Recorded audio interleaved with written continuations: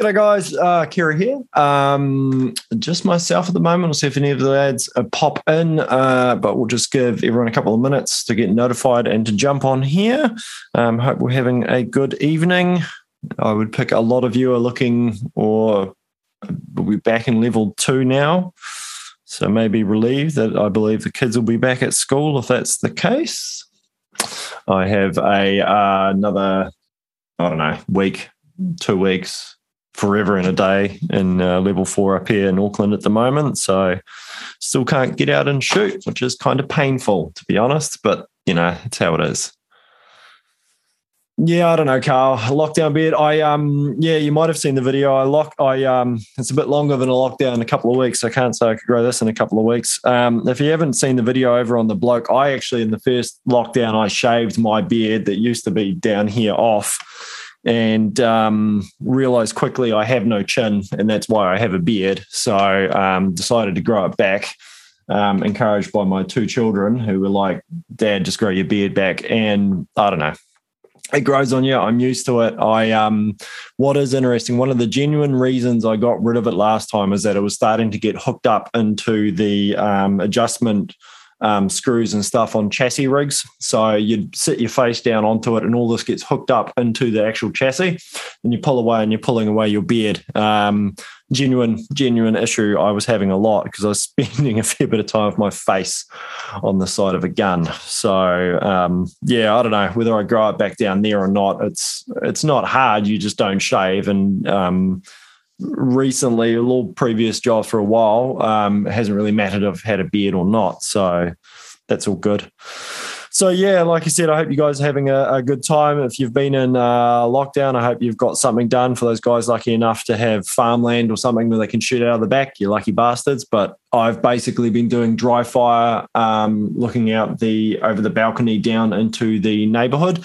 Top tip is make sure you're sitting back from the windows. Don't sit in the windows behind a rifle. That's probably a good way to get the police called on you. But where I am, we're pretty much higher than anybody else, so I can actually overlook the entire area, kind of tucked down between some chairs and everything, and have some good dry fire practice and, work on, literally I can range dial, dry fire, range dial, and just practice some basic transitioning and stuff like that. It's not the same as the real thing. This week, hey Tony, this week was a good week on Monday. I did it over the weekend and then released it on Monday, I think. I did an interview with Dan from Hardy Rifle. So if you haven't seen that, pop onto the website. If you're subscribed to the podcast, it would have turned up already. If not, pop onto the site and you can listen to it there, or subscribe to the website because it makes for some good listening. We're going to be joined by Graeme shortly. Let's just rename. I'll just do some renaming. So the other thing that happened for me this week, which just kind of rubbed salt into the wound of not actually being able to shoot, is my new KRG chassis turned up. So I had a Whiskey 3. It's been on order for a little while, and it's essentially, if you're familiar with the KRG chassis, it's the competition, but I got the boys to essentially pull 2 chassis to bits and rebuild one as a left-handed version for me. He's not got pants on. Yeah, fair enough. So shouldn't be surprised. As long as you're aware we're live, so don't just go like wobbling stuff around or anything. You're just going to scare people. Again, I'm just moving stuff around. So that chassis turned up. The little girl helped me disassemble my Remington and reassemble it into the chassis and set it all up. So that's been good. The ergonomics are what I remember of the last one I shot, which is why I kind of grabbed it. And now just hankering to go out and shoot the damn thing. So I was just saying, new toys turn up when I'm locked down and can't shoot them is a little bit of a pain, Graeme. I've just been in the shed putting a toy together. And I lost track of time. Well, you level 2, are you back at work now? I've been back since level 3. Oh, okay. Much to my disappointment. Yeah, fair enough. Yeah. I was hoping to get confined to the farm for another couple of weeks, but it didn't happen. Oh, you love. So what's the toy? Can you talk about it, or is it a secret project? Or no, I talked a while ago about doing a sort of crossover rifle. Oh yeah, yep. So just a sort of sub 10, 12 pound sort of comp hunting gun.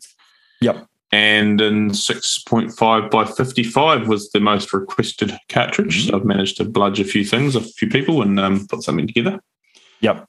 So that's just slowly. I might even shoot it tomorrow. Yep. There you go. Oh, look at this. Let's rename him as well. I know he's already done cool, beautiful work. Yeah, well, that's the thing. I don't know. In theory, I could be at level 3 on Tuesday. I don't know. Who knows at this point in time? It'd be good. It'd be nice. I've got a few projects. I've got lots of people still contacting me going, hey, we'd like you to set up a rifle. I'm like, yeah, I'd love to as well. Can't do it off the balcony. That's probably going to be an issue. So it's all right. Good evening, Dirk. How are you? Hi, Dirk. Hey. Hello, Dirk. How you guys going? Good, bro. Very good. Hello to Blair. He's tuning in as a viewer. Yeah. So that's been that. Like I said, interview with Dan. Going to write an article. Our plan is to catch up with Dan again to actually talk about the hybrid and the Project X. We kind of talked a lot about Project X. I found out about Project X about a wee while ago, and I was sworn to secrecy by someone who I believe who had they had it in their possession and weren't to tell me or show me. Being that, big time B grade social media influencer. Oh, of course. But they showed me regardless. But it was pretty cool. But yeah, I kept my mouth shut anyway about it. Although I did hear that for a top secret project, they had about 30 or 40 ordered, but no one was meant to know about it. Oh, man, can I get a Project X? And they're like, no one's meant to know about those. There's nothing, there's quite... We'll send you an invoice. Build some excitement up about a top secret project. No one can... We'll still take the order, though. That's fine. That's okay. Yeah. So, maybe not. So on face value, or you guys obviously know what the high level specs are of it. But I haven't looked at it. What is the Project X? Is it like It's a fixed barrel hybrid with the Remington 700. With the Remington, yes, yep. And the current hybrid, is that a Remington 700 footprint or not? No, proprietary. It's its own proprietary. thing. Yeah. Yep. Oh, so does it accept like Remington 700 triggers and so on? I think it might take or the triggers. Project X? I think maybe. Because that's always my main concern. I believe the hybrid takes a trigger tech, so I don't see why it wouldn't be a Rem. Okay, yeah.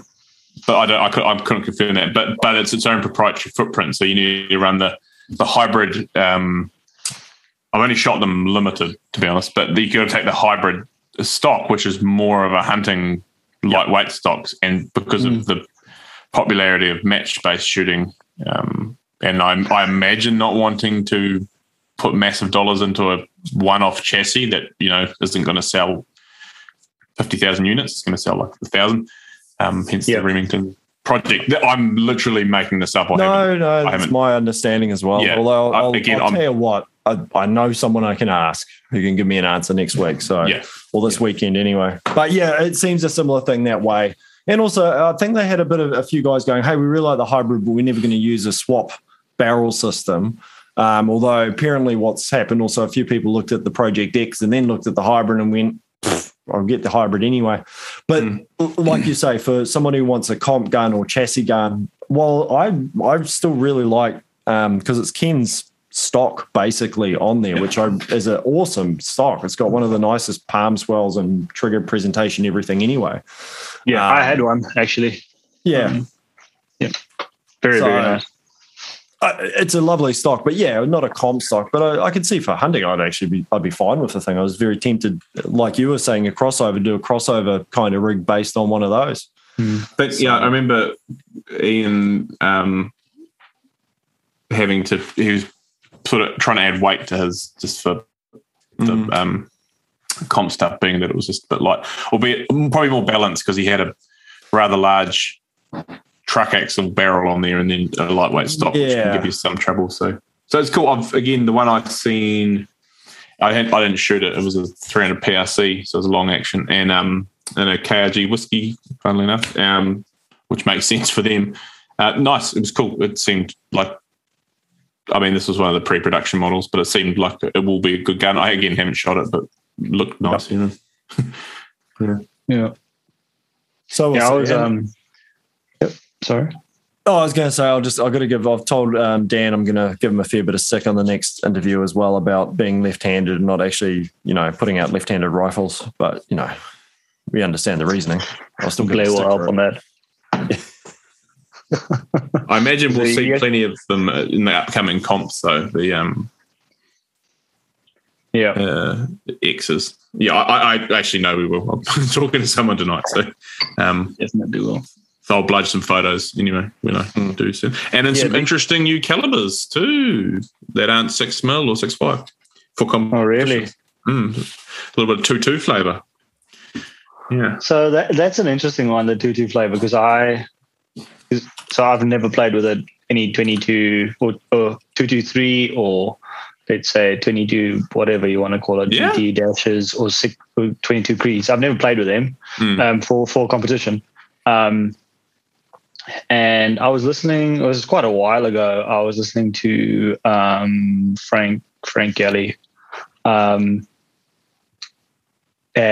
he was talking about the 6mm almost for a lot of people, they go down to 22 and then they come back up to 6mm again because of that.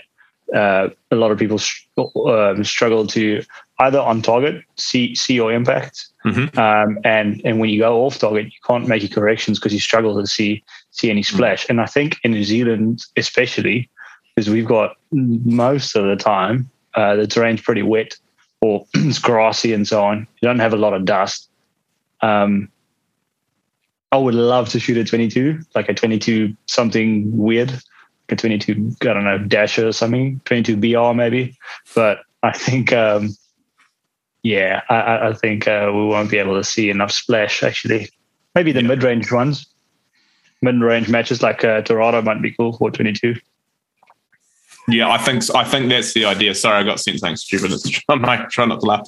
I thought it was Dirk's knee. No, it's worse. It's worse. Okay. Anyway, I've got one of these low couches. No, something else.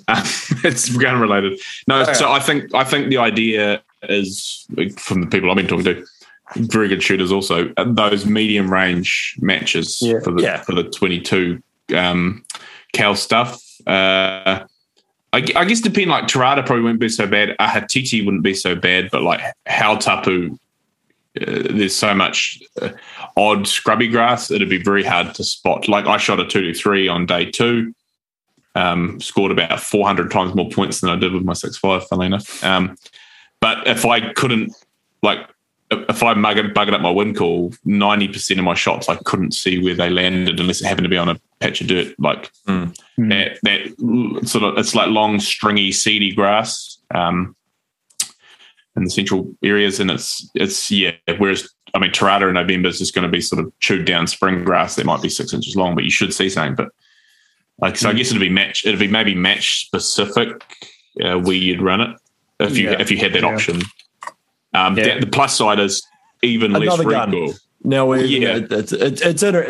now field shooting's even getting even more specialized, that we're going to have the different event guns for it. Which, hey, it's just that's why you have a switch barrel gun, I guess. It's just swap barrel. So, but it'd be cool. Again, 223 was real fun, but again, you had to have your wind hat on, so to speak. And this is fast twist 223, not 55s. But Torada could be a huge option. It's only a medium range event, and again, there's no scrub. It's a sheep farm, so we'll see. We'll find out at Torada, I guess, if it all goes ahead. Yeah. Well, good. So, did you get any? Actually, no, you haven't got I've got your bag of goodies here for your Dylan still, because we're not getting courier pickets at the moment. How annoying is that? I went to post some stuff Yeah. The post shop's not open. Yeah. Well, it is now, but. Well, I'm technically a business, but at the same time, I'm a work from home business. So it's kind of, I don't know. I'm going to wait. Maybe I need to almost send myself something with the appropriate courier company and then wait for him to turn up and just go, hey. Take these. Yeah. Oh, hey. Hey, on your way back. Funny, I'm standing here at the door with a box full of stuff for you. But yeah, that's all right. But they're there. But, I finally got that article done for you, Graeme. There you go. Yeah, it's good. I quite enjoyed it. Tips and tricks. So I'm trying to remember, because I did do it progressively, I'm trying to remember where the biggest difference was, because I did have a concentricity gauge there and I was kind of measuring stuff as I went through every step. But like so many things, and we're going to talk probably about another subject that we've done a similar thing, is you kind of get it to a point where you're good. And then my brain tends to go, sweet, tucks it away, don't need to worry about it. That's why I need to write shit down, because I go back and refer to some of my old articles sometimes to go, what the hell was I doing then? Oh, that's right, that's what that figure was, or something like that. But I can't remember where. I think it was a combination of, the getting rid of the wobble out of the 550 was a good one. Yeah. And I think you don't even need the kit for that. I think often people just slam it together and lock it down and don't worry, because if you're loading 9mm pistol off it, doesn't matter. What does it matter? But yeah, if you want something a bit concentric. So, but yeah, also I want concentric, and also I want to have concentricity between heads too, because I want to have several heads for different cartridges. So yeah, bit of playing around to do. I'm definitely not rushing into it. No, I would imagine. Sorry, Dirk, go. I thought you bought a zero press, Graeme. I'm being encouraged by a lot of people. Trouble is, by the time they get to New Zealand, they're about $2,000. Oh my goodness! But they are pretty cool. It looked good for my Instagram photos. Like, I'll still shoot shitty, but like, fuck, look at my press, man. How cool is it? They are neat, and I could really, because I run 3 single stages for various reasons. One decapping, one doing most of the work, and then like a spare for old stuff, like military stuff. But with the zero, I could just put all the dice on the top of it and just leave it like that. Yeah. And then obviously still have the Dillon 550 for the bulk ammo I want to do. But yeah, it's an option. Like, I could go buy. I wouldn't really. I could just go buy a rock chucker or something for $500 and save myself a lot of money. But who knows? I'm just really interested to know how you go using the powder thrower. Whether you're going to get yourself, no, you are going to get consistent enough for what you probably want it for. I just can't remember. I think it was. Yeah, well, I don't know. Like I said, I was studying online. Everyone's like, just rip it off and throw them. I'm like, okay, that's cool. So I could possibly even go. So I've got an RCBS unit that throws quite good, even with like stick powders. Worst comes to worst, I could always just mount that on there and manually, once it indexes up, manually move that. We'll see. No, so what you actually need to build is a little a top station with the RCBS trickler and extend the nozzle so it just trickles straight down into it. No, I'm not even using a trickler. I'm using a RCBS thrower, as in just. Okay. But it throws within 0.1 pretty much all the time with 2208. 0.1 maybe the odd 0.2, but it's I'm loading 223 with just throwing it, and I mean that's a small volume case, so it can be sensitive to powder discrepancies. And I got like an 8-inch target at 200 meters, and I can hit it every single time prone with ammo that's using a thrower. So I'm kind of like, it's all relative, eh? It's all we're not the ELR gun. No, exactly. That goes on like a rock chucker. Yeah, it's not. And this is but to be honest, if I could replicate a 6.5 Creeball load that does a similar thing, matches are out to 750, shoots MOA or better with an acceptable extreme spread of say minus 30 or less. Flip, man. It's a lot of positional shooting. It's not bench rest. It's not F class. The more I do it, we've talked about it, me and Kerry previously, but the more I do it, the more I realise I'm wasting a lot of time and barrels and effort because I can't shoot minute of angle anyway when I'm in a position, right? For the most part. Yeah. So I actually just spoke to one of my mates. He's back in South Africa, and he's got his.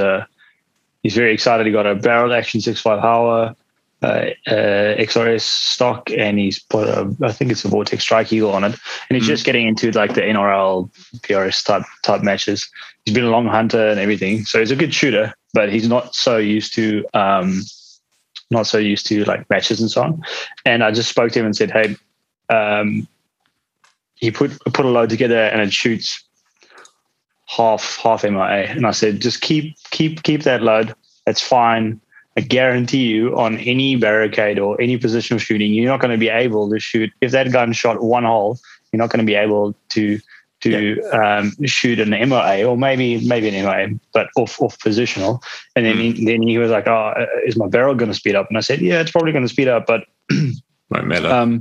But it's not really going to make a massive difference. Number one, and number two, if you're really concerned about your barrel speeding up, take the first 100 rounds, load your first 100 rounds, and don't sit prone and shoot. Use that 100 rounds to actually train positional. And then from there on, let's say after the first 100, maybe 200, your barrel is pretty much on speed. So I was like, just do that and not waste ammo on just shooting prone, trying to get that rifle to shoot whatever all the Instagram photos show. Yeah. If I actually shoot a good group now, I won't even put a picture up of it. I'm just like, meh, it's cool. Like, I'm stoked, but I'm like, it's just, I kind of, like, because there might be 10 bad groups and then one good group. So it's just like, whatever. Like, yeah, I don't know. I put it on Instagram so that I have a photo of the best group that I have shot in my life, so that at least when I go back, I'm like, oh, okay, this is kind of what I have shot. Otherwise, I can't do it. Throw away the target, and then kind of never see it again. I try and like talk about like the less of the need for that.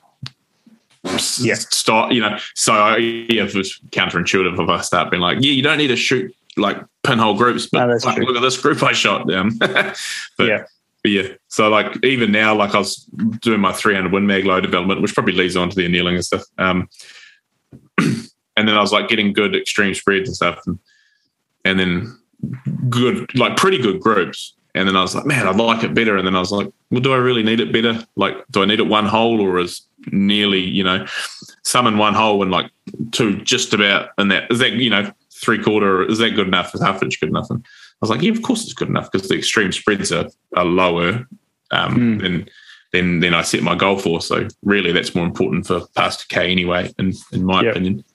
So yeah, it's I guess like I've said it before, we get caught up on little groups, and I don't think it's productive for practical application shooting.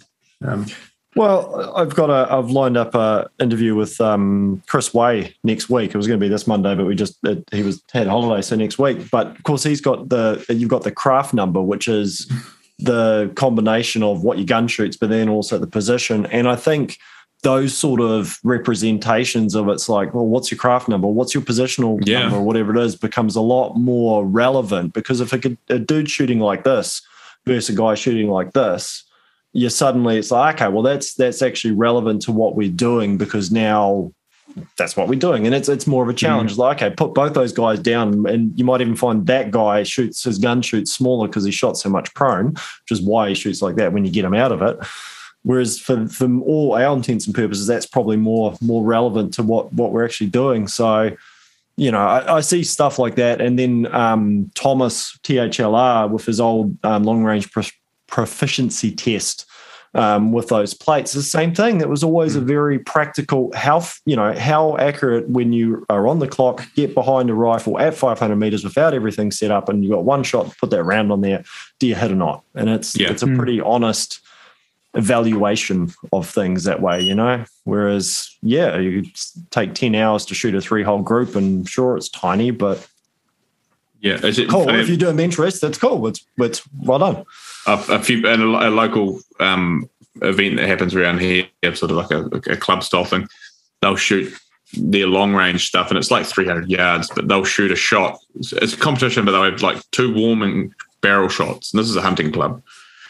and then they'll go back and they'll look at it all. They'll walk up there. They don't just look through optics. They shoot in paper because it's weird. And then they'll shoot one shot at a time, and then they'll wander up again and they'll have a look at it and they'll come back and they'll shoot. And these are scoring shots, and they'll shoot another shot. And it's so bizarre, and it takes all day. So there's not, you couldn't pay me to do it. No. And this is for hunting stuff, right? So it kind of baffles me. Anyway, so the idea behind it is you have a deer, you shoot the deer, you walk up to the deer, and then you walk back. And by the time you're back, more deer has appeared on that same spot, and then you shoot the next one again. I'm like, well, couldn't you just buy like a milling scope and like measure it? Let's be honest, minutes of angles. So get a minute of angles, Rosky. Yeah. And no, that's just how they've done it for a long time.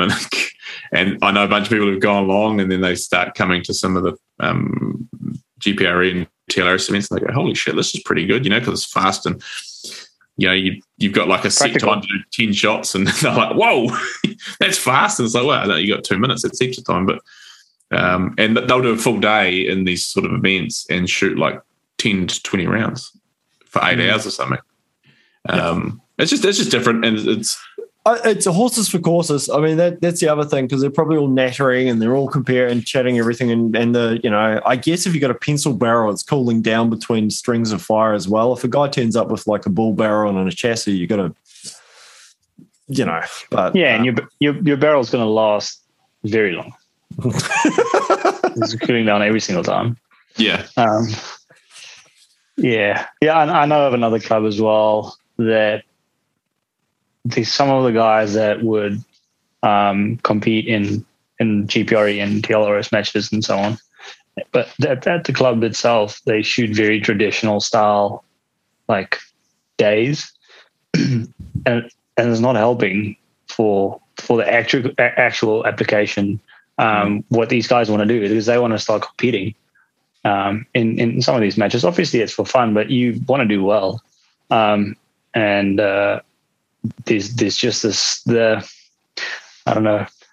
people who have been there for a very long time don't want to change. So, but it's more. I think it's changing with newcomers going to other clubs and people seeing that, hey, people want to do this type of shooting, so maybe it's time for us to adapt. Otherwise, we're going to be left behind. So there's some people that's taking it on board, which is very positive in my opinion. I mean, you can still have different days for different types of shooting, but I think incorporating the new types of let's say field style shooting is a very positive thing for everything, for hunting as well. I see the Central North Island Gun Club in Rotorua. They've got a sort of little mini 22 precision series just kicking off. With that idea, bring people, I mean, obviously it's going to bring revenue in from around the different regions, but also maybe more members for their club, younger members, and it's sort of dynamic shooting. So it's the weekend before Tarada, so I might head along, do a day trip. I should really be doing centerfire practice, although I'll be probably helping set up Tarada. So anyway, but they're seeing it as, well, I'm imagining, an opportunity to expand their membership and revenue, and not a bad capitalize. Yeah, definitely. Yeah, that's the thing. And it's interesting. You look overseas. I mean, obviously the NRL now 22 and the 22X, but I mean, a lot of feedback. They've got guys who are almost switching out of the NRL into focusing more on the 22 side of things, because they're like, equal fun, less noise, easier, just, not pushed around as much, all these things. So I think they always thought it was going to be a feeding thing over to the centerfire stuff, but they're finding a lot of people are coming back the other way and have a preference for the 22. Because the other thing, which I heard a comment on, they said, well, we'll bring the whole family along. Yes, that's what I wanted to say, yeah. The boy or the girl can shoot with me, and we just don't have, it's more of a family thing that we can just do. So, I had dry fire with the big girl today, just seeing if we could get that whiskey short enough for her to be comfortable behind it. So, kinda. It's a big gun for a 6-year-old to be lying behind. But anyway, honestly, I took the cheek riser completely out, and then suddenly she's like, "Oh yeah, this is a lot more comfortable." Yeah, okay, all right. It's not like it moves much anyway with the weight in it. So it's like, okay, we can possibly do this.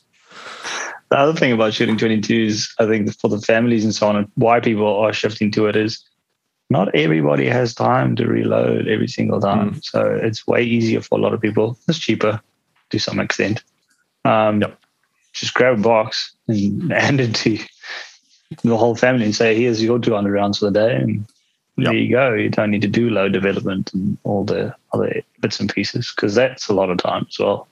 Well, and like you say, a lot of money. And if you've got 3 or 4 people in the family who maybe want to get into it, does dad or the main guy get to do all the reloading and cover all of it? It's a hell of a lot easier, like you say, to go get some boxes of ammo and go, here we go, we've got a box each and we're away. So definitely. So for our suckers who are actually reloading, we then segue on to the one of the topics of a night anyway, which is annealing. Now, Dirk, do you anneal? Yes, I've got an interesting story for you. We can go on, and then I'll keep it for the juicy ones. Yes. Okay, cool. I thought I'd better check so we're all okay. Cool. And yes, have you been doing much annealing, Graeme? Have you got the AMP set up, or what's the dealio? Yeah, man. So I started a anneal. Oh, yes, we can lead on if you like, or carry on. No. I'm just checking we're all. I've never. I don't want to assume that everyone's actually doing. So. Are you scared to offend us?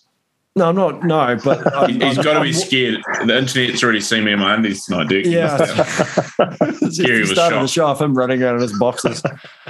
No, that's right. I'm still due to write a undie subscription article for the bloke. But anyway, I digress. No, I'm just checking actually everyone anneals, because not everyone actually anneals. It's one of those things that it's become probably more common in the last couple of years because the equipment's become a lot easier and available and easier to use. And for the longest time, it was like borderline black magic, So did we all, are we gas annealing? Did we start with gas annealing? I'm just trying to figure out how to really start the subject. I'm still gas annealing. Okay, so why do we anneal? Why do we anneal? Anyone? The internet tells us to. Of course. Because I read an article on the bloke years ago and realised apparently I saw these cool photos of brass glowing and wanted to do that to my brass as well. So from my understanding, why do we anneal? So basically, if you take a very like a piece of metal that you can bend, and when you want to break it, you start doing like this the whole time, and then it starts what I've been the work hardening, and then it breaks. Engineer here might, or the are we calling you an engineer these days, Graeme? What's the deal? No, now in my trade, if you want to sound flash, you'll call yourself an engineer. Yeah, but that's you go to university to become an engineer, like our friend Simon. I'm a tradesperson, so I do engineering. Depends, if I'm trying to sound cool, I was thinking, but I'm a fabricator by trade. Okay, you're comfortable with work hardening as a term then? Are we using the right term? It's in your article, it says work hardening. I know. Yeah, so I'm not saying I'm qualified. I've never said I'm qualified. And actually, I'm just looking at your article, what Dirk said's in there too. Dirk, you got to get better source material than Kerry stuff. Oh, my goodness. Am I just giving you shameless plugs the whole time? No. Who else is? I can't see anyone writing much different about this process. No, it's the same. I mean, it's like true. Anyway. Before and then it gets to a point where it's, let's say, too work hardened, and then it just breaks, and that's kind of worth continuously, let's say, shooting a case, sizing it again, shooting it again. It's got minimal expansion, but it does work harden after a few firings, and it gets to a point where either you start getting split necks, but before that, you also don't have the same characteristics change the harder it gets. So the more you anneal, the idea behind annealing is to get the same characteristics for the brass each and every time, so you get the same neck tension, and kind of it's all about consistency. So there's two things to it. The one is you get extended brass life, and the other thing is you get more consistency, or better consistency. And that's why I anneal. I don't know. You guys anneal for a different reason? No. I'm listening. Just then, you've got the points I'd probably have covered ticked off as well. So, Yeah, for Graeme. You kind of know, but you're setting. The more I get into more reloading, the more I concentrate on neck tension for consistent velocity. Again, if you've got a harder brass, when you set, varying degrees each time, it's going to have an effect on your neck tension. So you can sort of use it as a way of keeping an eye on it and setting that neck tension the same each time. Whether I do it each time on some cases, whether I should, I don't know. Some people say you should and shouldn't, but I just sort of do the same step because it doesn't take very long. But yeah, I do it. Case life, yes, although I normally run things a little bit hot and end up wearing primer pockets out before necks anyway. But yeah, I'm really chasing neck tension nowadays. That's sort of one thing I do. Do you bother, or do you bother annealing for any of the more oddball or fruity cartridges you have? Are you worried about brass life in regards to those, Graeme, or is it not really that much of an issue? I've played around annealing things if I'm converting brass because, it's nice and soft. It's going to form and be more malleable. Think Play-Doh, right? Malleable, move it around. Like with old military stuff, I mucked around converting 6.5 to 6.5 Creed for a while. Then I abandoned that because I just bought some high quality brass because I didn't want mixed head stamps. But the oddball stuff, so most of my really oddball is old shit, like weird old calibers that are well and truly obsolete. So they're not getting fired enough for me to warrant buying the bushes to anneal them probably. I've got a gas annealer. Again, I started with gas. I could never get it to run consistently enough, the one I had. Like the cases wouldn't sort of spin and track properly, so you'd get some that seemed to be okay and some that didn't. And it was a lot of guesswork with the setup. I was still there in the shed, and then the gas would sort of interrupt. And anyway, but with the AMP, obviously, it's significantly more consistent. But nah, I don't do that much oddball stuff really. It's all just sort of. I've been annealing some 338 edge and stuff like that, but that's because the brass is very expensive. It's not mine, but it's. So you want to get as much as you can out of it. It's I think it's like $5 a piece or something. What he's using, so that's worth keeping going as long as you can. Practically go. Yeah. Did anyone ever muck around with? Was it the lead baths or the hot baths and sinking the heads? Salt bath, yeah. Salt bath. I guess it'd be hard to know what you were doing. But I think a lot of the early systems were, I think people, to me, was like, we knew we wanted to anneal, we wanted to get that consistency. So it was like the salt bath or the early, guys who, I'm assuming you're doing a little step beyond this, Dirk, with the guys who are putting the brass in the end of a drill and with a gas torch, and I've seen guys literally doing it like that.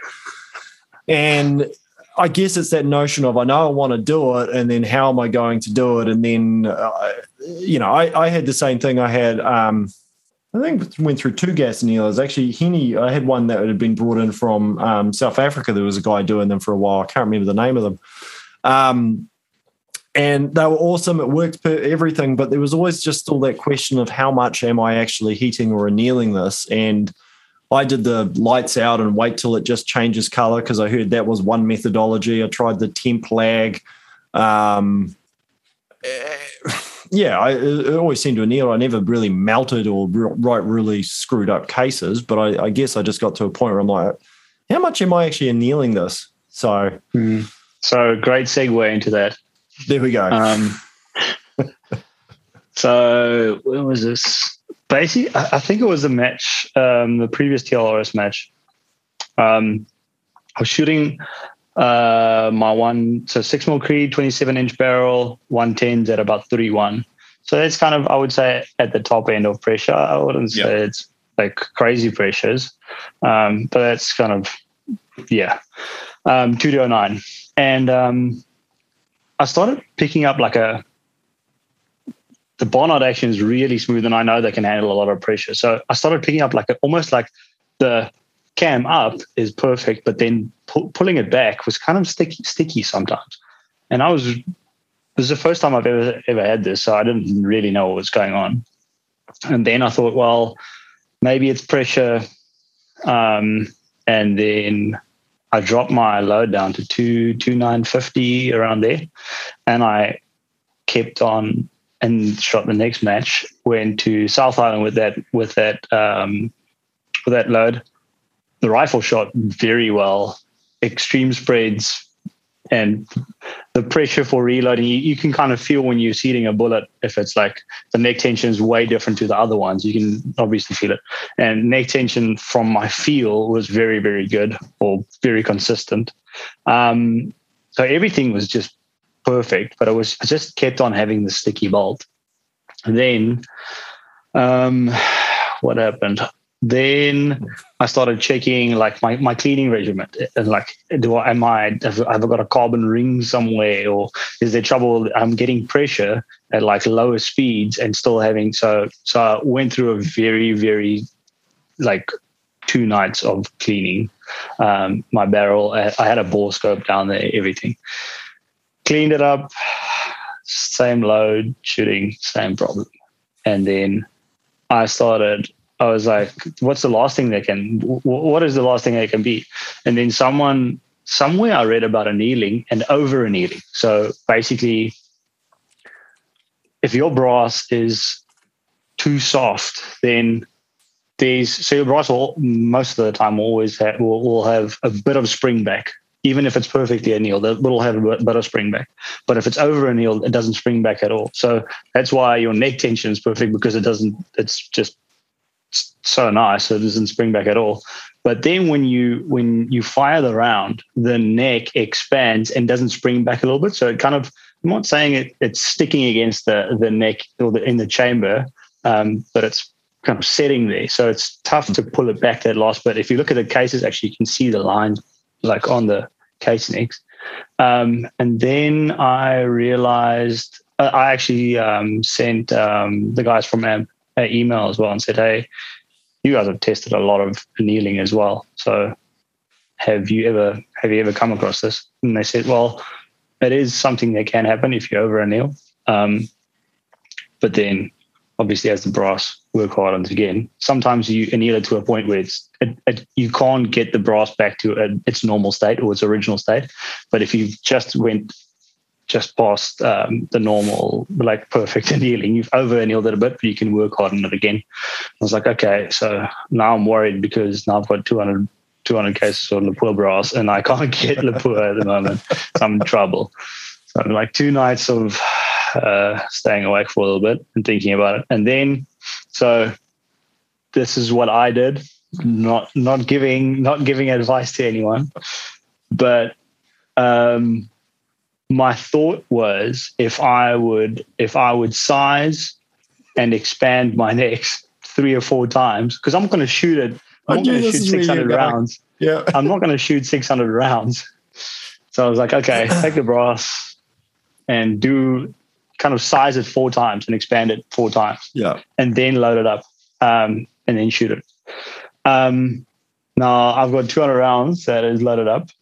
And we went into lockdown after this whole shenanigan. So, but I could feel at least when I was seating the bullets, and I can feel it like if you size it 4 times, yeah, like second, third, you can start feeling it gets a little bit like harder.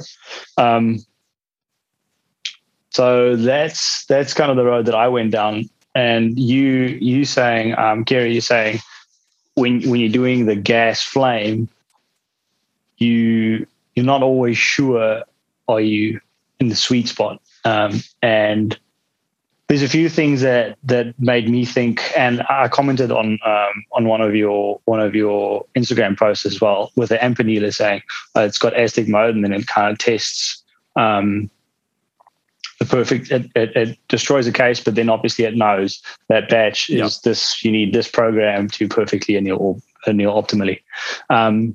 And then I was thinking, because I was annealing the same way every single time. Yes, there might have been some fluctuations in the gas or something, but I wouldn't think that I would anneal to that point that I would over anneal a case that would give me these problems. But then I started thinking that I'm like on the 6th, 7th, 8th firing, around there, but I've been annealing the whole time. So I've been trimming as well. And now my neck, my walls might have gotten to a point where it's just a little bit thinner, and I started over annealing. And that's why I asked you on Instagram saying, hey, do you think after 4, maybe let's say 4 or 5 firings, you put on another case, destroy it again, and double check if your case wall thickness neck wall thickness is still the same, because you might run into a problem where you are over annealing even with the amp annealing if you don't double check it every now and then. That's just my thought. And it's valid. I think I don't think it would make that at that point. I don't think it'd make that much a difference with the AMP, because I think you by my understanding with the Aztec in their system, you're not worried about potentially over annealing compared to gassing the thing where it glows when it's done. You know, I mean, I had guys who said, yeah, you got to set it up so that turn all the lights out and get that thing going until it just starts to glow, and that's where you're good. And then you read other articles where they're like, holy shit, do not, if your brass is glowing at any point, you're way over annealing it. And you're just like, well, I don't know. I'm in my garage. I don't really have the ability to test I've got verns and calipers and stuff. I can measure that, but I can't test hardness. And I think that's probably what piqued my interest when AMP first came into it, because Alex and Matt were destroying copious amounts of brass by annealing and then testing and then cutting them in half and looking at them. And they basically have been there a couple of times, and they effectively have a lab there with the microscopes and all the gear to just measure what the hell's going on. So, and when the AMP, which is a annealing unit. So if people aren't, so you got a gas unit, which is basically a gas blowtorch, and you're rotating the brass. Important to note, you're only wanting, for people listening in, you can't just put all your brass in an oven. It's not about just heating everything up. You're just wanting to do the neck, and really the neck. I say because no, it's 100%, correct. I'm just thinking about just throwing your brass in the oven. Don't oven it. You dry it. Yes, people dry it after wet dry, whatever it is. Don't just leave it in there and go, oh, well, I'm going to anneal it at the same time, because now your whole brass, the whole lot, and including sometimes at certain cartridges, the back, which isn't that well supported, are all soft. Anyway. So you're just doing the neck, but yeah, originally it was gas, and you have the devices that drop and spin it, or you see them. I've never seen one in New Zealand, but some American boys where they got these big turntable units that spin around, and so that for a long time that's how it's done. And then guys were starting to use induction annealing. So AMP weren't the first guys to do induction annealing. It's not, and induction's basically magnetic coil, brass goes in here, heats brass molecules, magic, magnets, how do they work? It's magic. So no, probably clown fans, whatever they were. Anyway, so it was a system that was nice and clean and easy to set. But the big thing that appealed to me is these guys were you could send a bit of brass in, they would basically do the Aztec testing in the office and send you back a number and go, well, here's a program you need to do to get it optimal, and they had the poor brass had several different programs because everyone had different batches they were sending in, and you're like, oh, okay, so someone can put it in a lab and tell me whether I'm under, over annealing or anything it was. And that was kind of the appealing part to me with the initial AMP. And down in Pookie, local boys, it's like, oh, well, extra bonus points to it. But yeah, now they have the Aztec, and Graeme, have you read up? Does anyone actually know how the Aztec mode works? I mean, I know it destroys cases. I'm assuming it's measuring it to a temp, or you're on mute, buddy. I'm muted because I was eating biscuits. I imagine the only thing I know, and I don't actually know this about Aztec, is I assume they named it after the sacrificial sacrifices the Aztecs did on top of their fancy pyramids. Yes. It's the only cool name. Other than that, I don't know. It's magic, man. That's right. Nor does this is the thing. Nor do I need to know how it actually works for it to know that it works and have faith in those guys that what they're doing is they're doing. So that's I think people might have seen that's a result of one of the Aztecs recently. It destroys a bit of brass. You're not shooting the thing, and that one might not focus it. Oh yeah, it's actually melted the top of it. Basically, it softens it so much it starts collapsing and melting. So those are my two. Yeah, those are both my Peterson bits I've done over time.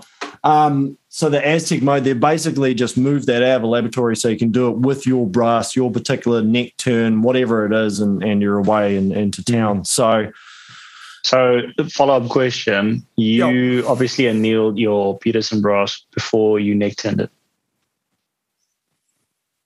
Correct? No, neck turn it, then do the Aztec. No, but so this will kind of tie into my previous statement that I've made and saying what was the program that you had before the neck turn brass and after the neck turn brass? I don't know. I would need to. It was different. Hang on. Yeah. I've got it written down somewhere. Because there's this guy on YouTube, Reese on the Range. He's got a annealing kind of series, and he's I always struggle with this word. He's a metallurgist. Metallurgist. And he explains annealing and kind of how it goes as well, in graphs and so on. And it's quite interesting. He's got his own induction annealer that he built, and he's also got this one where he is annealing. I think it's Hornady brass, and then he's going over to Lapua brass, and he said he thinks his Hornady brass will probably be on let's say 2.5 seconds, and then his Lapua would be let's say 3.2 seconds or something, and then he ends up having to go to about almost 4 seconds to anneal the Lapua brass, and he's talking about the neck wall thickness and how much of a difference that makes. So that kind of got me thinking, and I'm like, hey, I wonder I need how much to of a check. difference that will make. Yeah, well, I can tell you. I mean, I don't know. I've probably got it written down somewhere where I've got pre and post. So I need to double check. I know that I've got an Aztec code here of 163 for the Peterson with the turned. But I don't have pre-turn, so I don't really know. I can tell you the Hornady runs 141. Is higher. I'm assuming the higher number is longer. I don't know. Yeah. I don't know. And I don't know what magnitude that is, whether it's linear or what. I'm assuming it probably is. If you go through their, they've got information for non-Aztec for whatever reason, but you can find your brass. It'll actually give you neck thickness options for your code if you manually want to do it too. So it's all. Yeah. Okay. Yeah. The order of operations I normally do is I will quickly clean it, then run it through the Aztec, then resize. So when I was neck turning, as I read online, I full length resized with a non-bushing die because they suggest just do it that way before you neck turn. So I had annealed it, but then I'd resized it and expanded it with the neck turn expansion mandrel. But I didn't anneal it then to then turn it after that. So it had been annealed, but it had then been resized afterwards. Okay, so what's your complete process? Take me through your complete reloading process. Depends how lazy I'm feeling. Get it home. Miss the target. Yeah, miss the target. It all starts with missing a target. Find the brass. Find the brass and the freaking brass. Ranges. I'm now with Peterson brass on that guy, especially now if I've got neck turn brass, they're going to be my little babies. They're going to be like, where the fuck? Oh, no. Oh, you just lost one bit. I know I have, and I neck turned that. Anyway, I'll get everything back. I'll give it a clean. I will which is tumbler. I don't do wet tumbling. I just tumble it for a bit just to get some of the crap off it. And this will happen. I'll do one stage over weeks sometimes because I don't do it all in one night. So I'll do that. Then I'll go through and anneal them all. Then on the 550, the one head I've got is basically D-prime, reprime, body, neck, bushing, and then mandrel. And that's now I've got brass that's basically annealed, resized, reprimed. I might, if I can be bothered, give it a quick clean to get any lube off it, depending if I've got time. Ready to go, and then I actually shift around. I've got a Reading turret in there set up at the moment, the R7 I think it is, or the coax, whatever's sitting there, and then I'll just charge individually and seat. I haven't needed to trim, but logically, if I needed to, I would be trimming after that resize process at some point before I charge them and re-chamfer and do that. And then I try and shoot and miss the targets again and blame my extremely huge ES and SDs and throw my gun away, change the rifle, paddy, and decide that golf would be a better option or something. Or so it's more frustrating, I guarantee you. If you're terrible like me, so I couldn't do golf. I ended up it would be like shooting 20 rounds over 8 hours. I think was what it was for me. Basically, Graeme, how about you? How do I reload? Yes. Well, I just took to say 6 mil because I got different processes, all sorts. Normally it'll go straight into the media tumbler, which decided to shit itself during lockdown. If you're saying media as a vibratory tumbler. Yeah, sorry. It's just running like a corn cob or something, which does a half-ass okay job, but it doesn't really clean the insides at all, in my opinion. And obviously, if you have the primers out, it just clogs them up anyway with media. I'll then I'll obviously empty it all out, clean the primer pockets out, just mildly. I don't go too hardcore. Again, because it's only sub 1,000 meter ammo. So that's just scratched out with a little lineman tool or something I've got. What I'll do? I just full length size my 6 mil using the expander, and then I'll check the length, trim if need be. I'd usually mostly trim just as I've kind of buggered up and mixed up a bit of brass that has different amounts of firing, so I just run it all through. No, and I'm sorry, I've annealed it before I sized it too. I should have said that. Run it to the AMP, just because you vibratory tumbler first, then you anneal. AMP, and then I'll resize the brass, prime powder projectile.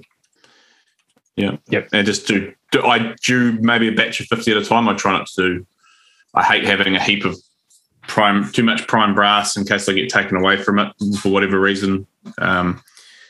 I only ever charge 10 at a time, because I find if I charge 50 and I go from my powder bench to my thing bench, and then I'll see like a couple granules of powder on my tray, and I'll be like, where the frick did that come from, or maybe it's just one's dropped a few and like, oh shit, so then I start again. So if I do 10 and I triple fumble and it jumps a few kernels out, I'm like, okay, I can afford to tip 10 back into the hopper and start again. And then I'll size and then I'll seek bullets and go from there. A bit more involved with some of the 1,000 meter plus ammo and 300 Win Mag and the like, but What's a bit more involved for that? What extra steps do you go for? So I run it in the body die. Well, similar. I run it in the body die, and then I'll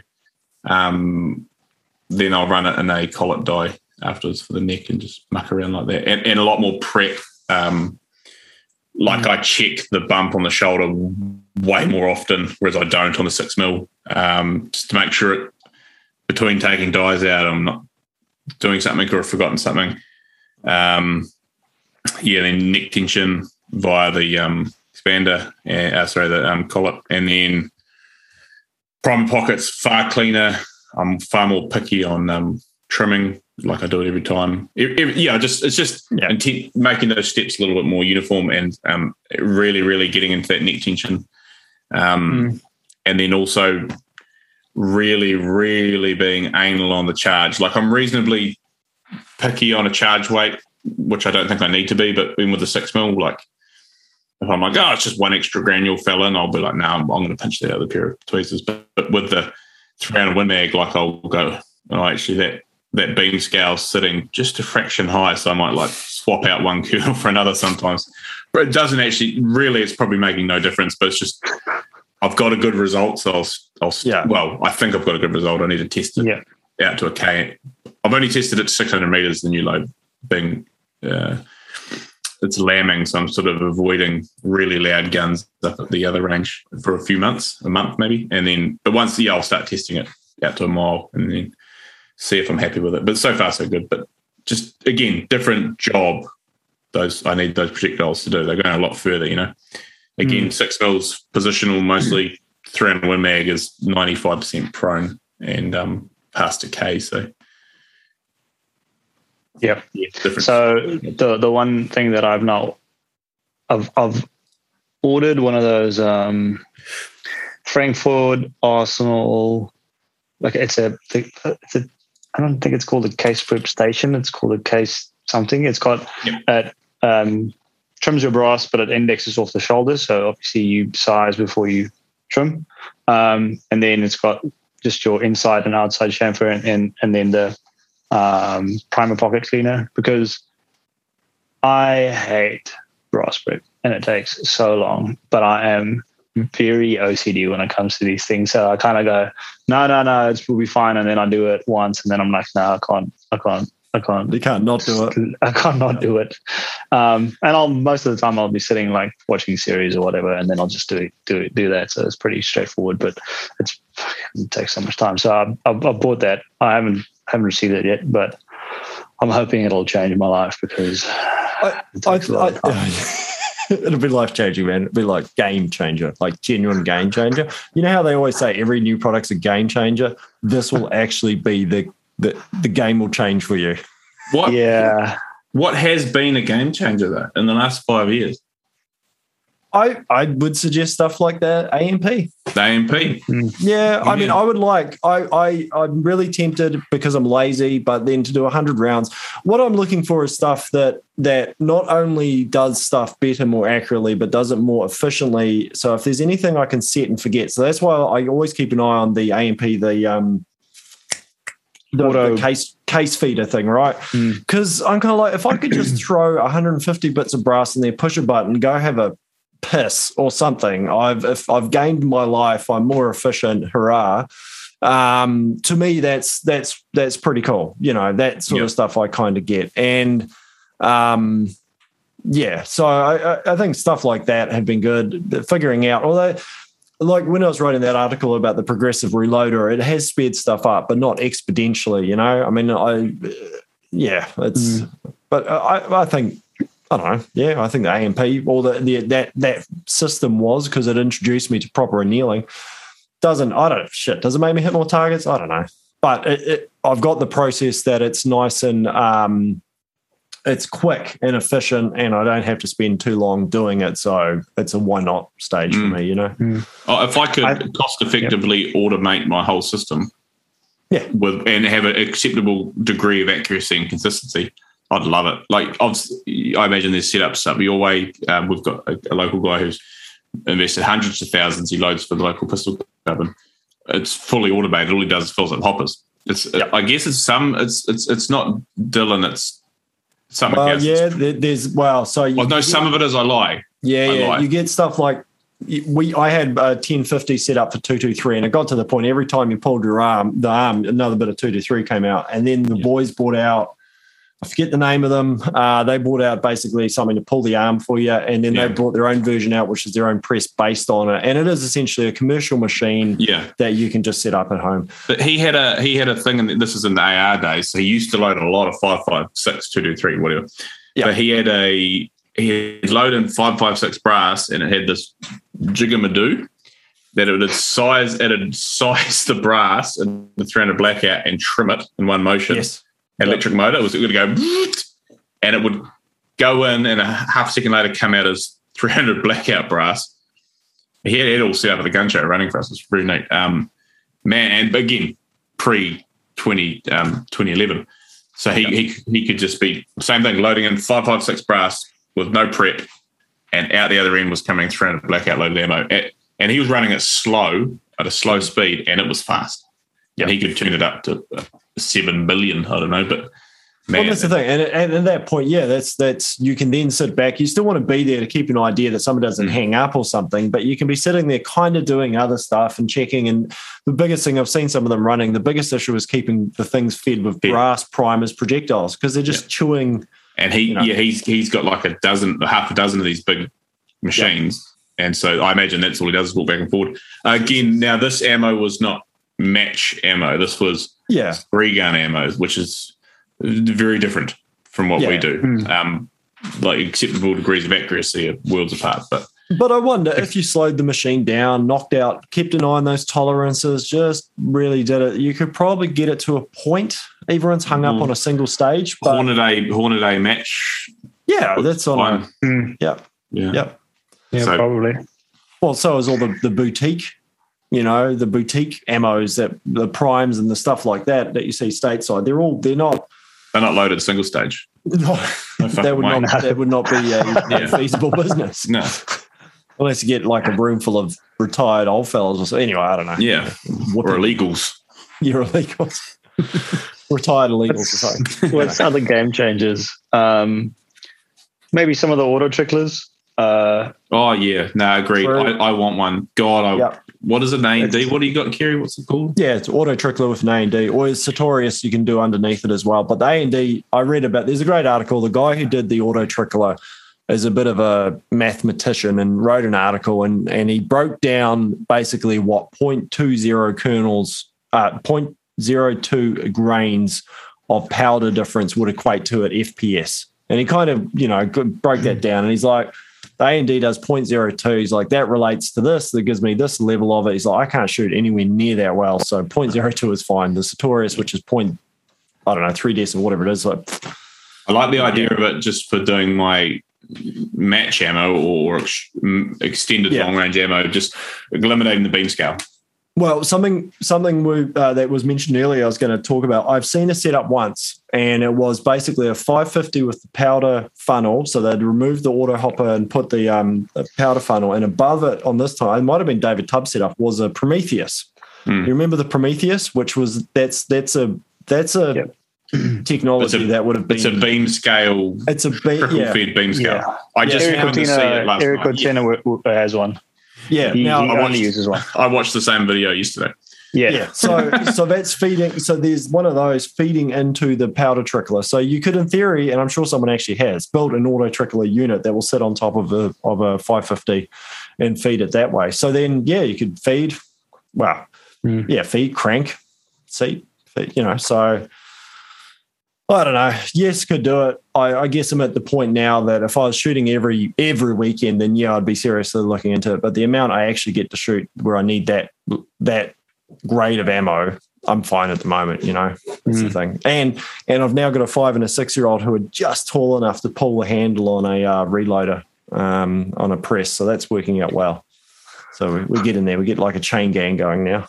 I think actually, I mentioned the zero press, but a far better investment for what I do would be. Well, I want a new press, but would be an A&D. I reckon auto trick would be.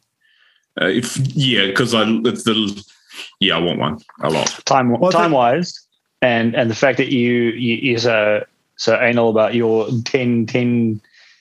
10 loaded cases and then go and seat. If you can literally sit here, obviously not the same bench, but maybe just a side bench, so that if you pull, you're not wiggling everything. Maybe because that's what I do. I've got my auto trickler on a little table on the side, and then my press on another table, so that if I pull the press, it's not disturbing anything. And then I kind of charge, put it in, pull it, but put the tray back, let it start running, and then charge my bullet. So then I know each and every one's got a charge in. I've had that previously as well, where I pull the trigger and there's no charge in it. And then that's why I kind of changed this process. And I think it's half the time, because you're now not doing one stage. In one stage, you're doing it kind of in one, and you're saving that time while hitting. Did you say what sort of trickler are you running through, dude? Just a Charge Master Light. RCBs. Yeah. They're not bad though. They're quite a pretty good cost to be. They're pretty good. I've got actually a smaller scale on the side, so they're not that fast. So I kind of have time to throw the powder, put the tray back, seat the bullet, and it runs about, I think, 30 seconds. So I always have a little bit of time when I go back, and I've got a little. I can't remember what the scale is, but it measures to 0.0. It's not 0.1, but 0.0. Let's say, I think 3 of a grain. So it picks up granule, and I double check it on that as well. So I kind of pull it over there, put it back, double check it on that, and then charge it. And for 209, it's pretty good. It's sometimes, I'd say, 0.1 off. It charges actually a little bit higher than the other scale, but it doesn't matter if consistently charges it, that it's fine. But it's kind of 0.1 high sometimes. But I've tried 2213, and man, that was consistent with 2213. I couldn't believe it. It was, I'd say, out of 100, maybe 4 of them were 0.1 high. So the type of fighter that you use make a massive difference in I'd say that class of auto tricklers. Although I haven't played with them, but I would have to assume that the new Charge Masters and the Hornady one, you're seeing them now coming out with the dual pipes and everything. So they've probably looked at what's happened with the auto trickler and gone, oh, well, that's it. We've got to up our game and play catch up. Otherwise, this little guy in Canada is going to leave us for dead. Yeah, but that one's the Matchmaster, and that one's way more expensive. That one's like okay. It's nearly as much as an A&D. It's A&D. It's A&D money. Yeah. So. Oh, well, so in that case, they just went, oh, there is a market. Guys are spending stupid amounts of money on their scale, so we better chip in on that as well. Okay, cool. 100%. The other thing as well is I've shot a normally when I test the load, I do a little charge ladder test in not 0.2 or 0.3. I do 0.1. I do 2 of the 0.1s, so that I do it once. If there's any malfunction in reading of the speed, or there's, I don't know, something that's neck tension as high as, I have one book of very good data and I don't have to go back and double check something. And I had a spread of 0.7 grains of charge between a spread of 0.7 grains of charge. I had extreme spread of 22. So I was like, okay, so in the middle, and if I've got 0.1 high or 0.1 low, I don't believe it's going to make a massive difference. So I look for those little nodes and then kind of try and load in there. But the other thing that you said as well, Graeme, neck tension, very important. I feel like your neck tension is more important than on the granular charges. If you've got varying neck tension, your extreme spreads are just going to be way out. Yeah, it's just how it is. You're varying pressure curves every time. 100%. Yes, which 100%. is the same as having powder charge variances. Yeah. So neck tension is my main thing that I concentrate on. Yeah. So I don't know if there's a whole lot else to cover off about annealing other than that. If you're just doing hunting ammo, I wouldn't panic is one thing I'd say. Like if you just loading 100 rounds of similar weight a year, shit, don't worry about it. But at the same time, if you've got the gear set up, and I wouldn't buy a pilot for it, but I have a pilot for it, which works for the AMP, so I might as well, because I just do them all in one go. Oh, yeah. But it's not worth investing a couple of $1,000. No. And there's a few people that do the service, kind of saying, hey, if you can pay me $25 or 100 or whatever. If you're a hunter and you've got let's say 100 cases and you've did, let's say, 5 firings, maybe just anneal it once after that, if you want to extend your case life a little bit, it's maybe a good idea. I've had that with my 243 as well. But Blair said the best annealer is the one your mate has, which is also true. And I've said to people, it's like, you come around, I'll set it up, you can sit there and do it. I don't really care. That's fine. I think is it Wellington that has the Reloaders Club? There's some, I forget, I think it's Wellington. There's a few cities and stuff where they basically have a range and a club, and it's the Reloaders. And you'll find a lot of them, there is a AMP or an annealer or something turning up in those. So when you join the club, you also get the use of the gear and the ability to pick the brains of the guy who's been doing it ages, So it's something I've thought about a long time for up here in Auckland. It'd be a great thing. It's just like the modern blokes shed, but we're all just going to go reload and we can pool the resources for the gear and everything like that. So maybe check for guys who are like that and they're a member of the Deerstalkers. We'll talk to the boys at the Deerstalkers. Go, has anyone here got an AMP? There might be one floating around and you can all go over a night and get it done. They quite often do that with lab radars several places down here, don't they? So you can get access to a lab radar, which is very handy. So, which is that's maybe another game changer as well. Not a game changer. Is it? How old's the lab radars? less than 5 years.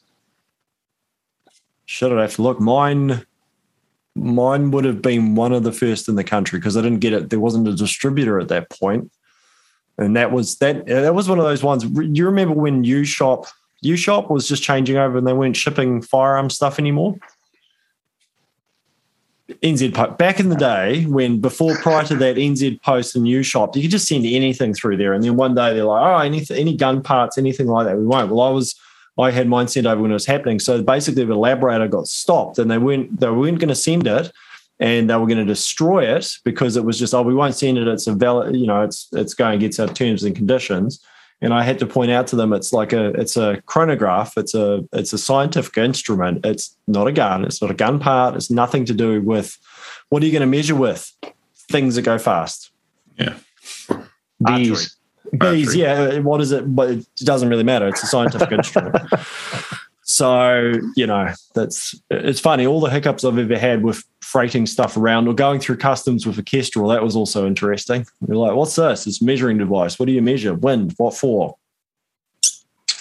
Kites. Wind Kites. speed. Yeah, no. No, it's just, rifles. Excuse me for a moment. Went off, came back. You can go. I'm like, yeah. So, what are you going to? I guess one thing, I used to be quite obsessed with the radar, but then I've been lucky enough to be able to shoot a long way as I need to. Now I just sort of play around with weaponized math, which is pretty fun. But also I can just run like really coarse dope and then just manually fuck around with the curves. And so like if I'm like, I don't have the radar, it's like I don't care. There's 1,000 meters with a really good dirty backstop. Bang. Oh yep. Mill low. Bring it up. This is what we're getting. Work it out. Like so it was really handy, but I've got a little bit more ideas. Got land you can shoot on. Well, yeah, and I've figured out how to do it. So yeah. I can just backwards engineer it quickly. Yep. Like 6.5 Creedmoor, right? I could go and buy a 6.5 Creedmoor from the shop, a box of 20 bullets, brand new scope, zeroed in, and like 100, and then shoot it straight to 1,000 and get it on in good conditions and a couple of shots with, say, Hyundai match. Like that sounds, that's cocky, but it's not. It's kind of simple because it works easy. It's the mile where we shoot the mile, Dirk. It's a really good dirt backstop. It's really easy to see hits and misses. So, and then I could work that data back. But 5 years ago, I probably couldn't do that. Now I can't say that with every gun because just Creedmoor's got a habit of working across the board. But so I can make things work other ways. I think the cool thing about the radar is if you let's say you on your 300 Win Mag and you are shooting ELR and let's call it a flyer, you're shooting consistently on the plate that you think is acceptable, and then you maybe shoot one high, one low. If you've got the radar with you, you can at least glance at it and say, okay, the speed is exactly the same, so at least that variable's out of it. What else could it have been? Okay, the wind's maybe picked up or something's dropped or whatever. But if you've got the radar with you and you shoot one high or one low, you can go, I can see my average was 3,000 feet per second and it's dropped to 970 for some reason. That's why I'm low. Yeah, no. And so that's one thing would be that for load development for me, they've been immeasurably important for quick load development, doing satellite tests and then checking extreme spreads. During load development, and then they normally get left at home most of the time now. But they saved me a fortune. It would have paid for itself in what it saved me in load development, to be honest. Your box of projectiles was $100. Pound of powder was $100. So if you can save, some people take some 100 rounds through load development, but a lot of the time I can do it a bit quicker than that, significantly quicker. So it's actually paid for itself, and then the 600 other people who have used it over the last 4 or 5 years. So I bought it off Kerry, saved them a fortune as well. So very handy instruments to have. So, but that's but what you were saying, Dirk, that's why you see the guys now, they've got the mounts for the magneto speeds off the chassis rigs and stuff, and there's basically a magneto speed permanently attached to the end of their rifle. And exactly that, they shoot around and it's gone up or down, and they're like, okay, well, there's another variable we can account for visually. I see some guys are putting them on little arca jigs now too. Now there's arca rails are common, so just no fluffing around with extreme. That'd be pretty cool. That'd be pretty cool, because if you had a range and you've got a radar with you and there's a lot of people shooting around you, it does get quite irritating. I had a guy with a 7mm Remy next to me, and I literally had to ask him, I'm like, hey man, would you mind just sitting the next 10 shots that I'm shooting? Would you mind just sitting that out? I just want to get the speed in. Get the data. Yeah. And he's like, oh yeah, okay, sure. And then third shot, once again, he just let one go, and I'm like, well, he's like, oh, I thought you were just shooting 3 shots. I'm like, okay. Anyways, so that does happen. A lot of people ask me what I think of the lab radar, and the problem is, I think now I'm accounting for it, but for a long time I was like, yes, fantastic, can't think of anything wrong. And then I went down to the local deer stalkers once, took the lab radar with me because I was used to shooting on, by myself, and realized, oh shit, this is actually a little bit of a pain, especially when there's dudes like, say, if a Magnum or a Break or something like that, you're just like, oh, this is not going to work that well. So that's the only way I'd say where the magneto speed, in my opinion, outdoes it, is the fact that it's not picking up the FUD down the road. The magneto speed works better in the wind. Other than that, I found the lab radar to be, albeit a much nicer unit to use, especially with the Bluetooth capability straight to your telephone. That's you can set it up for your mate, or even your phone that's sitting right there. All that data is streaming, Bluetoothing right to your phone, and you've got a file on your phone with all the curves, everything, and so you can. That's cool, but if it's windy and it starts vibrating in the wind, it just starts picking up picks up 1,000 feet per second, 100 feet per second, does all sorts of weird shit. So that's the downside to it. Is and other shooters, but other shooters has never been a huge issue for me. But I definitely have seen it happen. You're in a special situation. For now, until the police take that away. Anyway.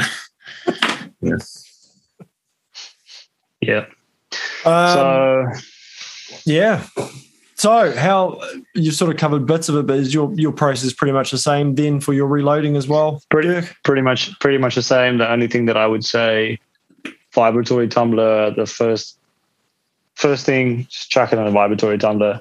But I don't de-prime and then chuck it in the vibratory tumbler. No. Throw it in there with the primers, and I'll clean out the primer pockets later, because otherwise those little corn cob bits gets into the primer pocket or the flash hole, basically. And I found if I do that, you end up putting it through a universal deprimer anyway. To either you have to get a pin out and do every single one, or I just put it back through the 550 anyway. So I was just like, this is like, what the hell? Yeah, I do want to get a wet tumbler, something fierce. I've wanted one for a while. I don't know why. Like people are like, oh, you don't need shiny brass, but I like shiny brass. Not that I have it that often, but I think it's cool. And albeit they can sit in your primer pockets if you're not careful, but if you pop the pins out, they do clean the primers out. It cleans the primer pockets significantly better than corn cob, which doesn't clean them at all, in my opinion. So again, hopefully the thing I will add to my ever-growing collection of stuff. I did get the other day finally about 3 days ago, a brass dryer in anticipation for this, and because I clean brass for various reasons, and I'm very paranoid about having moisture in the cases, because I've done that before, had a bunch of soggy primers. Jeepers. But what I did is, because if you notice, a lot of like Frankfurt Arsenal brass dryers are just rebranded food dehydrators. They're literally just rebranded. They're not even the Hornady ones as well. Yeah, and they're like $300, $250. So I just got it's actually a fancy German one, Facebook Marketplace. People buy them thinking they're going to make their own food, a dehydrator. They don't. Lockdowns, everyone's like, man, I'm going to be self-sufficient. We're going to change the world. They don't. You just lock out and then go back to being a fucking eco-Nazi. And then, so you sell all this cool shit you bought for like a quarter of the price. So I picked up this thing for $40. It's like brand new, made in Germany. Round one or the square one? I've never seen this one. I'll send you a photo, but it's cylindrical, all the layers. And you can set it at like 35 degrees. You'll be like dehydrating kale before you know it, mate. Those kale chips. Oof. Yeah. You can make some biltong in it.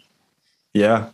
But can you make biltong in them, Nah. or is it jerky at that point? Isn't it? It's not That's really jerky. biltong. Biltong's I gonna be make jerky in my. I got a Sunbeam. I make jerky in it. It's a pain in the ass. It's a bit of a process, but yeah, it wouldn't be biltong, would it? At that point, Yeah, it'd be spicy jerky. Biltong's got to be in the sun on a rock. It's going to be terrible. Taste yuck. What? Lucky there's not many South Africans into shooting and who will watch this. No, I don't mind it. I'm just winding you guys up. But no, so you can set it at 35 degrees Celsius, real measurements, good. And then run it so like a nice low temp, right? So it's like a hot summer's day, and it's humidifying the air and drawing it out. So it's great, and I've been testing it last few days because for my 300 Win Mag, I clean the lube up post-sizing, gently clean it off so I don't re-ding the necks, and so far so good. I'm pretty happy actually because I've always been paranoid and I hate the idea of putting stuff in ovens in various ways. So so I've done that as well. Basically, there's heaps of them on Facebook Marketplace if people want them. So when I just started, all of my little mistakes coming out tonight. But when I just started with my 6 mil, 108 ELDMs, and I opened up the box, and the box felt like, I wouldn't say the bullets felt greasy, but didn't feel degreased. It didn't feel right. So I was like, okay, I'll wash it a little bit, and then there's an extra BC juice there, mate. Yeah. It's not a 22. This. I'll just chuck it in the oven at a really low temp for like 5 minutes, and then I continued brass prepping, and then after about 40 minutes, took them out. Ballistic tips were gone. They were not even like a copper color anymore. They were like silver almost. And it was 200 of them. And it was just before all of this shit happened with like the shortages. I was just sat there and I was like, this is terrible. I want to start crying. So it's pretty bad. Don't put your stuff in the oven. And if you do, make sure you take it out. More the point, stay there and stare at it. I had a friend over earlier tonight. Totally following all the level 2 protocols, and he does an oven method. But what he said he does, because again I'm not a fan of it, he heats it to a certain low temperature. He'll then set his brass up in a tray or whatever, turn the oven off, and then insert them so it cools down with it. So this is the way he avoids. It's like a fail-safe. Yeah. So and then. He's obviously figured out how long he needs, and that way it doesn't matter. You can get them out the next day, unless his wife preheats the oven for some more food or something. I guess, but yeah, and that's how he does it. So if you are doing it and it's the only way you can think, maybe that's the way to do it is as a cool down method, a heat up cool. You know what I mean? Yes. Yep. Or just buy a dehumidifier for $40. Yeah, doesn't sound like a bad idea. Actually, trouble is now you've got another big stupid thing you got to put somewhere. Like it's a big stupid thing, right? Yeah. Goes next to the juicer and the 3 magic bullet blenders and all the other appliances. Yeah. So no, the trouble is I put it in the kitchen on the island. Well, Kerry's been to my place on the island. Phoebe told me to fuck it off into the shed. She didn't want it in the house. That's in the shed with all my other crap, which is kind of organised, but yeah. That's that. Valid. All right. So, well, I don't know. You're still shooting, although you're back at work now, Graeme. What's Dirk? You're Wellington, aren't you? Where the hell are you based? Wellington. So, level 2 range is open down there, or what's the deal? All the range is open with appropriate precautions, obviously, yes, et cetera, et cetera. Yeah. So I'll be heading down on Saturday. Kind of just want to pull some triggers. Yeah. I don't have anything specific that I want to test. I just want to. I haven't been shooting for almost a month. So yeah, pretty keen to. Shush, Graeme. Shush. We shot 51 goats last Saturday. Feral goats, not some poor farmer's goats. Yeah, a couple blocks, which is good. You guys would have still been level 3, I guess. Maybe 2. Me. No, Dirk. Dirk, maybe me. No. Hey, Graeme, you're on mute. We can't hear what you're saying. Yeah, and do you want me to mute him? Oh, okay. Gotcha. You can vicariously live through me. No, and that's true. And then we did a bit. I forgot to put up the video, the ADSR video of you unboxing the 22 ammo as well. I forgot to put that up. Did we do that? We did do that. Was that on live? I did. No, it wasn't live. It was afterwards. I think I've got it somewhere. But yeah, it was. Graeme After Dark. Graeme After Dark. ASMR. ASMR, yeah. Please put your headphones on and listen to the sultry sounds of Graeme spilling ammo on his bench. Just tipping it over myself. And then, so we're going to do a little bit more shooting some goats this weekend. Probably not as many. This was a new block, hence the reasonably high numbers. A friend of mine, a work colleague, I asked him, do you want me to come in and, do some pest control? And no, I like the goats. And then he sent me an email during lockdown. He's like, these bloody things are eating all my new pine trees. Can you come and deal with them? So we went up there and he said, I think there's about 40. And I said, so we shot it, that much, 50 odd. And then so I rang him up and said, you got a lot more than 40 goats up at your place. But it was good fun. Same thing. A friend of mine, he'd been locked up till then too, so it was first chance for him to get out. So, and then this weekend we'll do some more goat shooting, maybe some pigs, the 6555, prep for the 22 shoot. So plenty of stuff going on here as per normal. Awesome sauce. So matches coming up? 22s. So what are all the matches that we know about that's coming up? So we've got your match, Graeme, which is the 17th, 18th? 25th, sorry. Yep. That's all still go for now. At the stage, we'll go. Hopefully the Auckland boys, we've got quite a few Auckland boys, hopefully they'll be into level 2 by then and they can come south and infect us all with the... with the Delta, which I actually see written on your shirt too. Delta. It's a scope thing. And then what else we got after that? We've got we're just stamping people with it now. Oh, you got Delta. Does that mean you've been vaccinated? Is that positive or negative? Oh yeah. Not yet.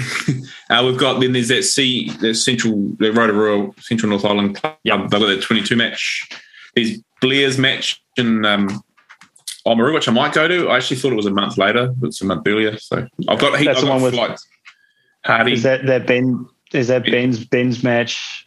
The Boundary Creek encore. Yeah. So something I would say about that is it's pretty cool for either South Island and North Island people, because it makes it actually worthwhile if you've got a centerfire match on the Friday. I think it's a double header. Hey, so it's a Saturday you centerfire and then a Sunday 22. So even if you're in the North Island and you're planning on flying down or something, it actually makes that.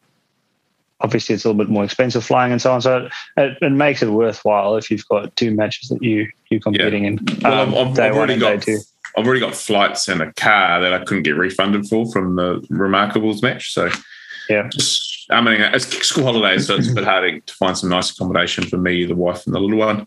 But there's a reasonable chance I may head down to that if I can make logistics work. And then we're not far away from Tarata. Would be the next major match after that, which is a pretty one of the biggest sort of North Island matches each year. So that's going to be pretty cool. Yeah, so I'm keen for that teams match as well. Yeah, hopefully by then I'll be out of level 4. Have actually got the gun now that's in a new chassis, sorted the load out for the newly neck-turned brass, and somehow liaisoned with Matt, who's going to come down with me to shoot the teams match. You'll probably be in level 6 by then, Kerry. Probably, bro.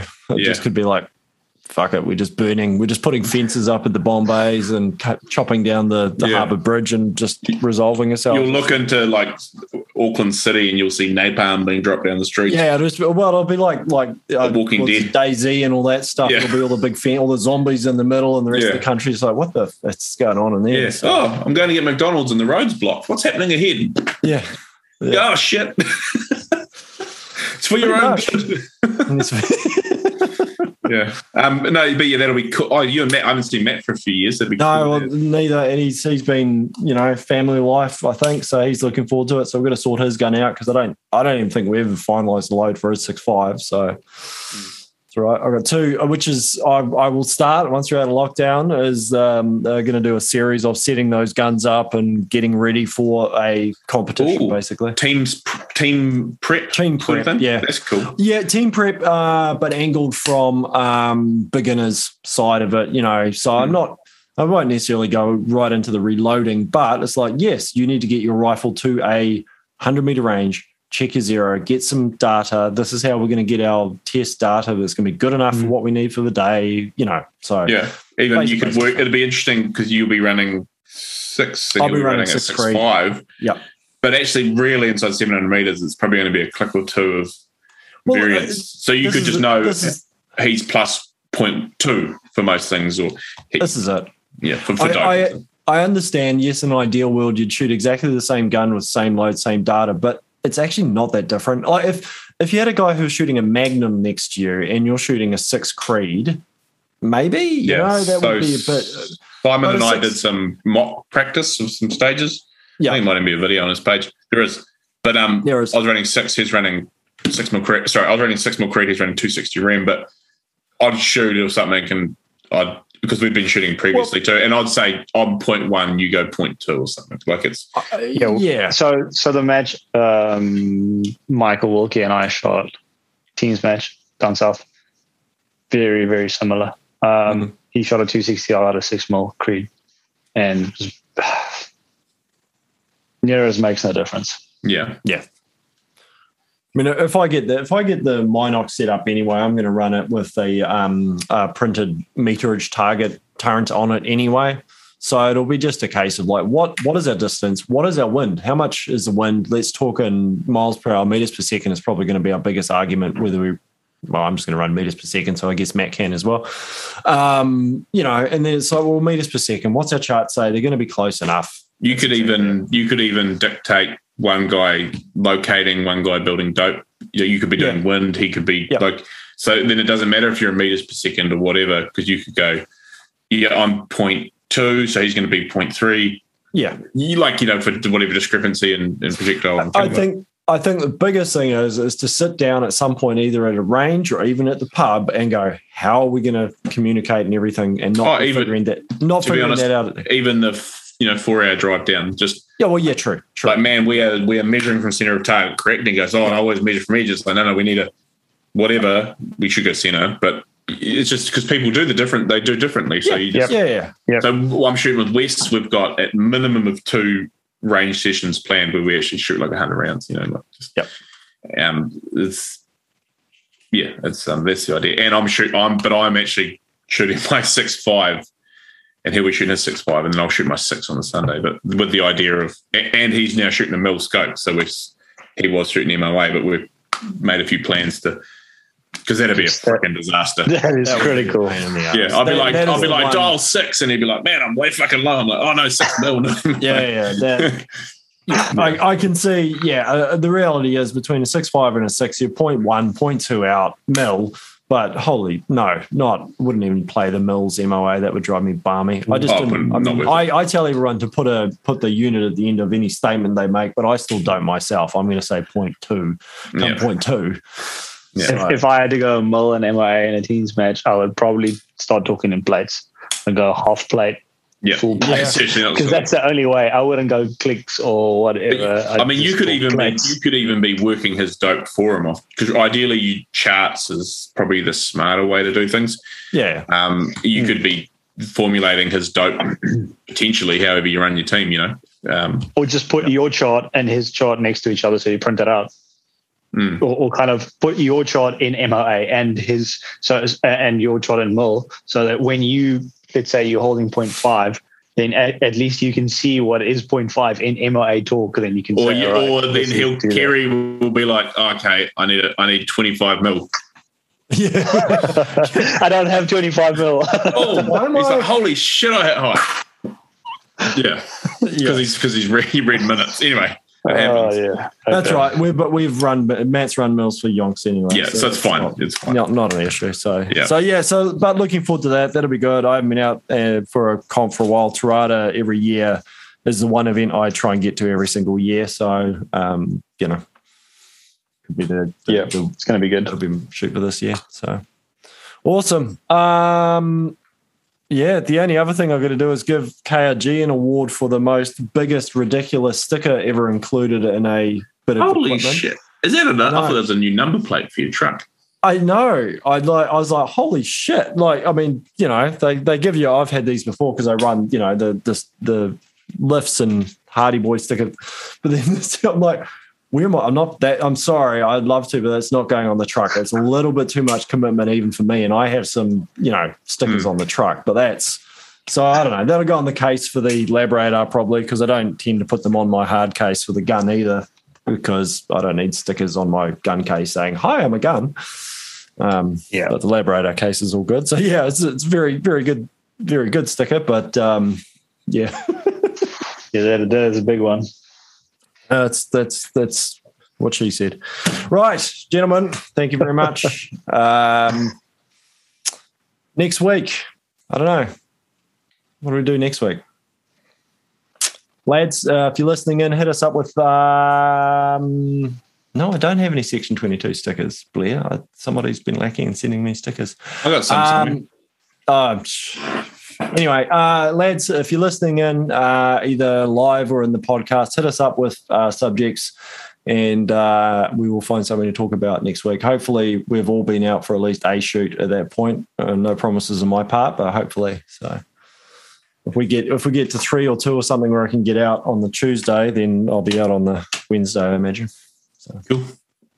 All right. Thank you, Dirk. Thank you, Graeme. Bye-bye. Thanks, everyone. See ya.